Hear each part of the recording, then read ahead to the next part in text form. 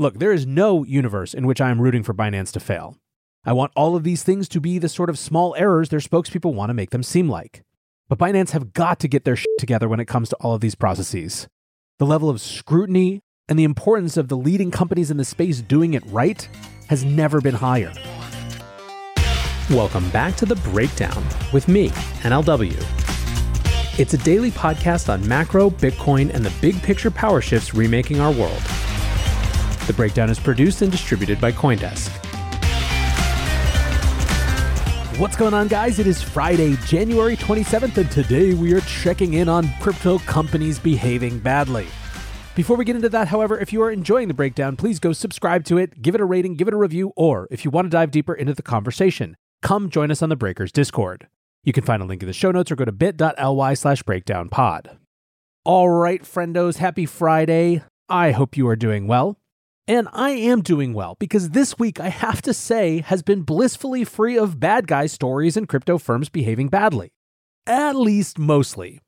That said, I do believe we've tipped over the point where the accumulation of news along those lines and follow-up from the fallout of 2022 has amassed enough relevance that we needed to do an update show. So today we'll be catching up on the latest around the FTX bankruptcy, around Celsius, BlockFi, and a few other stories. Let's actually start, though, with Binance. All eyes in this industry have been on Binance since the collapse of FTX. Now, part of that is that SBF has tried to make the fall of FTX seem like a targeted hit from rival CZ rather than a byproduct of his own rampant, long-hidden, newly exposed fraud. But even those not buying Sam's message of CZ being an assassin are still carefully watching any big institution, and especially exchanges like the lone superpower that is Binance, for any signs either of trouble on the one hand or malfeasance on the other. A couple weeks ago, we discussed Binance's admission that at times in the past, their stablecoin hasn't been fully backed one-to-one as promised. That revelation was uncovered by blockchain analytics company Chain Argos after they analyzed reserve cold wallets for Binance Peg USD. Now, after the story got a ton of press thanks to Bloomberg, Binance fully admitted the issue. They said it was a known issue that they had already solved. A spokesperson said, "From the data, it is clear that the rebalancing did not always keep pace with the demand for Binance Peg BUSD. Having identified this ourselves last year, we now rebalance more frequently to ensure the Binance Peg BUSD is transparently fully backed." When the story was blowing up, CZ called it FUD, but others like Travis Kling said, "Please explain to the market how it is FUD," when a Binance spokesperson confirms to Bloomberg that BUSD had more than a $1 billion hole in its collateral value. Still, more or less, people decided to take Binance at their word that it was an issue of the past. However, another one of those issues of the past popped up this week. Earlier this week, Bloomberg reported that Binance mistakenly kept collateral for some of its pegged assets intermingled with customer funds. Binance has issued 94 so-called Binance Peg tokens or B tokens, which represent assets like Bitcoin and Ethereum, but on the Binance Smart Chain. These tokens are supposed to be collateralized on a one-to-one basis, and the reserves for almost half of these assets are stored in a cold wallet known as Binance 8. Discovered this week, though, that wallet contains more tokens than required to back each of the B tokens, implying that the collateral is mixed with customer assets. A Binance spokesperson told Bloomberg, quote, "Collateral assets had previously been moved into this wallet in error and referenced accordingly on the B token proof of collateral page. Binance is aware of this mistake and is in the process of transferring these assets to dedicated collateral wallets. Assets held with the exchange have been and continue to be backed one-to-one."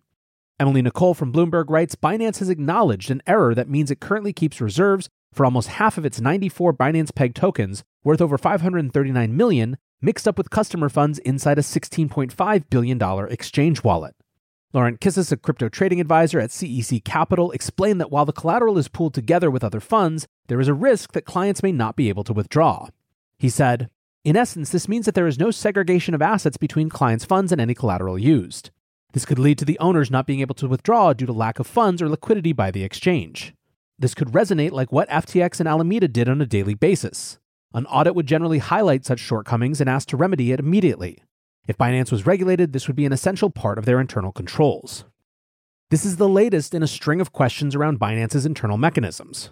There was the aforementioned under collateralization of the stablecoin BUSD in 2021, as well as the report late last year, which was held out as being a proof of reserves, but was not prepared to the same standards as other reports from other exchanges. That report, in fact, led to audit firm Mazars removing the report from their website and refusing to do any further work for crypto firms. A Binance spokesperson said, "To be clear, Binance holds all of its clients' assets in segregated accounts, which are identified separately from any accounts used to hold assets belonging to Binance. Binance does not invest or otherwise deploy user assets without consent under the terms of specific products." Now, when this news broke, there was even more chagrin this time around for, I think, obvious reasons. Former SEC lawyer Alex Damsker said, "Sigh, Binance is mixing customer funds with collateral, and that's just what was found offhand. Strike up the band, the SBF salsa is about to start again." Brett Johnson, a security consultant, says Binance admits quote-unquote mistake of storing user assets inside collateral wallet. Translation? That proof of reserves audit was bullshit. Investor Adam Cochran says, so first it was a bug on their BUSD issuance, and now an error on 94 different PEG tokens. Why would you trust the value of any assets on the Binance chain at this point? Then again, there was another slant that I saw from a few parts of the community, that this sort of behavior is going to be relegated to the past because of the properties of blockchains themselves. Andrew Thurman, who works at Nansen, says, "This is what happens when you combine even incomplete token gestures to transparency like proof of reserves with a growing army of on-chain literate observers. Good stuff." And then there was one of my favorite comments from Jay Vegas who said, "Feels like there's a niche market for a crypto exchange where the company doesn't misuse customer funds." Look, there is no universe in which I am rooting for Binance to fail. I want all of these things to be the sort of small errors their spokespeople want to make them seem like. But Binance have got to get their shit together when it comes to all of these processes. The level of scrutiny and the importance of the leading companies in the space doing it right has never been higher. On top of that, the on-chain sleuths clearly need to stay on them to make sure that whatever processes led to these sorts of errors are in fact relegated to the past. After FTX, we simply can't risk hand-wavy it's all good, don't worry sort of thinking. Now, it does seem like after these stories, the market is pricing in some additional risk around Binance. Circulating supply of Binance's stablecoin BUSD dropped to 15.4 million on Wednesday, losing $1 billion over the past week, and $2 billion or 11% over the last month. As a result of this contraction in BUSD, the overall stablecoin market cap has fallen for the 10th straight month in January and now sits at $137 billion. Over the past month, Tether has gained 1.3% in market cap terms, while Circle's USDC has contracted by 1.9%. It should be noted that part of this contraction can be explained by investors deploying their stablecoin holdings into crypto risk assets alongside the recent rally. Although the size of the contraction in BUSD could imply some broader concerns with the soundness of the Binance stablecoin as well. Next, let's turn our attention to FTX. One revelation around that situation this week came by accident. Bankrupt crypto lender BlockFi had $1.2 billion tied up in FTX companies, according to an accidental disclosure of unredacted financial statements. The documents, which were uploaded in error on Tuesday, showed that BlockFi had $831.3 million in loans outstanding with Alameda Research, together with $415.9 million worth of assets held with FTX. These amounts had been redacted in previous filings after BlockFi entered into bankruptcy protection in late November following the collapse of FTX. In first-day filings back in November, lawyers for BlockFi had previously disclosed around $1 billion in exposure to FTX and Alameda. The recent documents were part of ongoing discussions with creditors and disclosed significantly more details about BlockFi's financials. BlockFi had over 650,000 customers when they entered bankruptcy, with almost three-quarters holding account balances under 1,000. Between May and November last year, BlockFi made only $14 million in revenue from trading fees. The company had a little over $300 million in cash alongside wallet assets of $366 million. In total, BlockFi had assets worth $2.7 billion, although almost half were associated with FTX and Alameda, so became impaired following the collapse of FTX.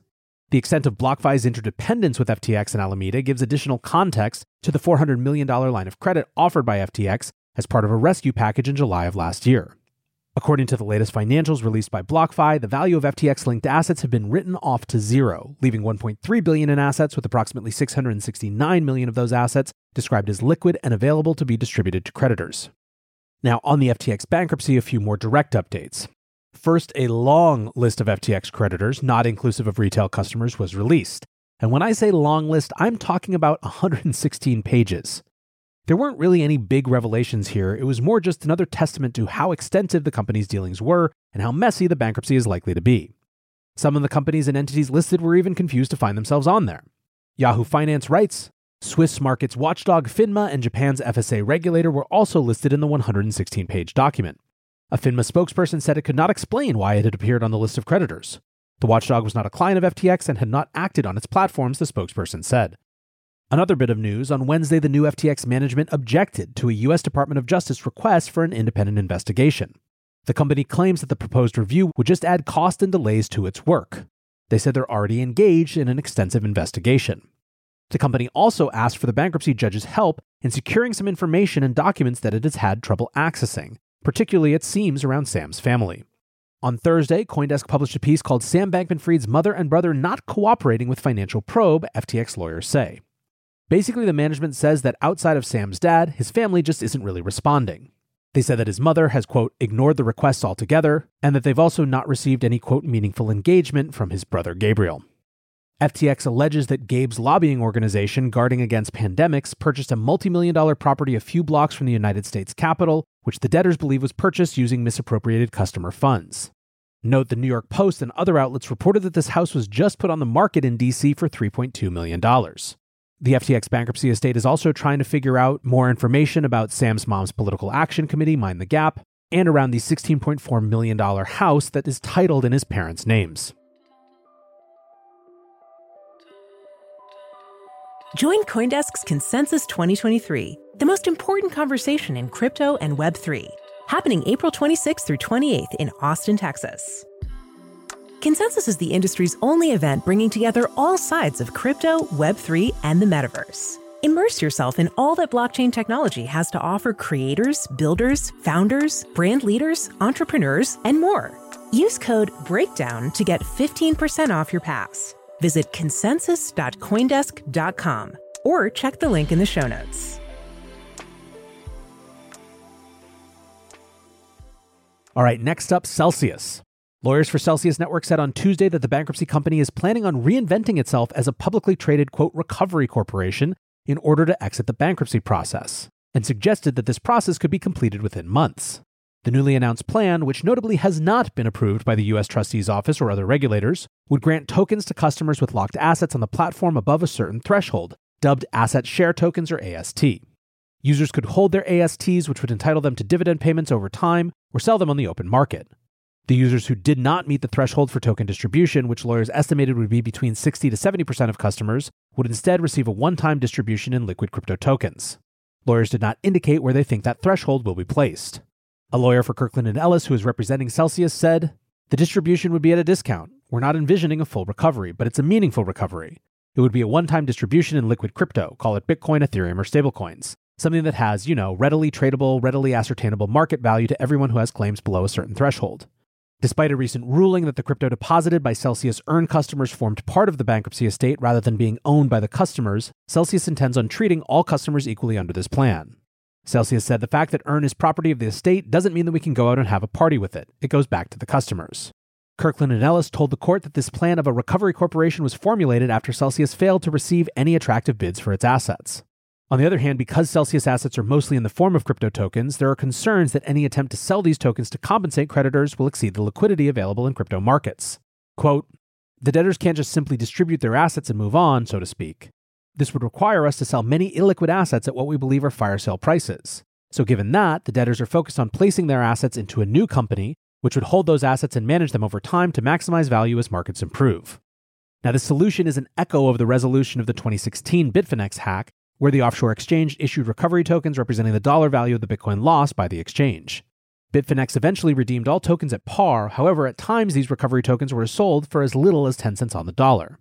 While the Bitfinex solution has been suggested by commentators as a way out for some of this cycle's crypto bankruptcies, including by SBF as a way to deal with the FTX catastrophe, this is the first time the plan has been seriously put forward in court.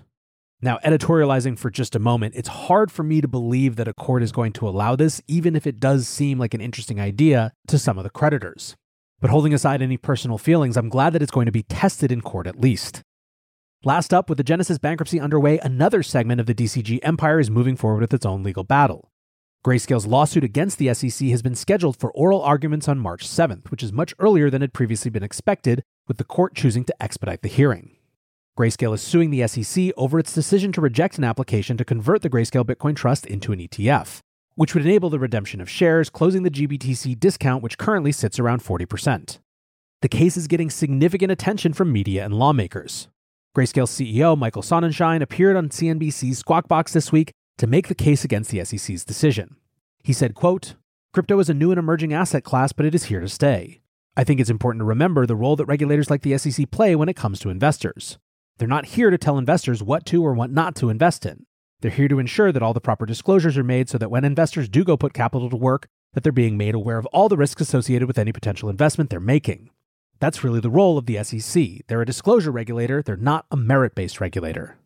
Now, the SEC's stated reason, I'll remind you, for refusal of a Bitcoin spot ETF is the lack of safeguards against market manipulation in Bitcoin spot markets. The problem with that is that they've approved a futures ETF that uses the exact same price indices that these spot ETF proposals would also use. So clearly there's an inconsistency there. Anyways, as with all of these situations, I'm very glad that these things are coming to court sooner rather than later. Hopefully that will give some more resolution. Anyways, guys, that's the story from here. I hope you have had a great week and are looking forward to an even better weekend. Until tomorrow, be safe and take care of each other. Peace.